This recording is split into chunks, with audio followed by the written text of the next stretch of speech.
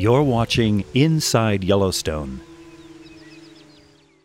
Fire is not only one of the most powerful processes in play on the Yellowstone Plateau, but it is one of the most important.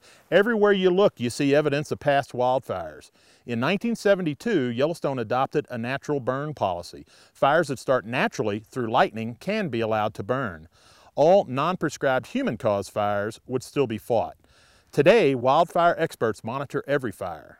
They take into account where the fire started, what the weather has been like, and what the forecast is for the near future. Is the fire close to a historical structure or a gateway community? Then and only then do they make a decision regarding an individual fire. In 1988, 793,880 acres, or 1/3 of Yellowstone, was involved in fire. The park experienced over 50 wildfires. Researchers believe these large wildfires occur every 200 years or so. Yellowstone averages 22 wildfires a year. In most years, fires that are allowed to burn put themselves out after burning less than 1 acre.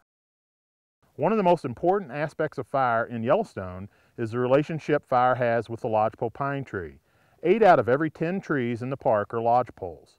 Yellowstone's recent volcanic past, geologically speaking, left the plateau with a thin layer of silica-rich topsoil. Since lodgepole pines have relatively shallow root systems, they dominate here. This special pine tree has developed 2 different pine cones, one that opens normally and one, a serotinous or heat-loving cone, that opens only after exposure to heat. A fire comes along and the lodgepole reseeds itself. There was not one tree planted by humans after the 1988 fires. In 1989, some areas had over 1 million lodgepole seedlings per acre. On your next trip to Yellowstone, walk into a young lodgepole pine stand and experience a forest that was born of fire.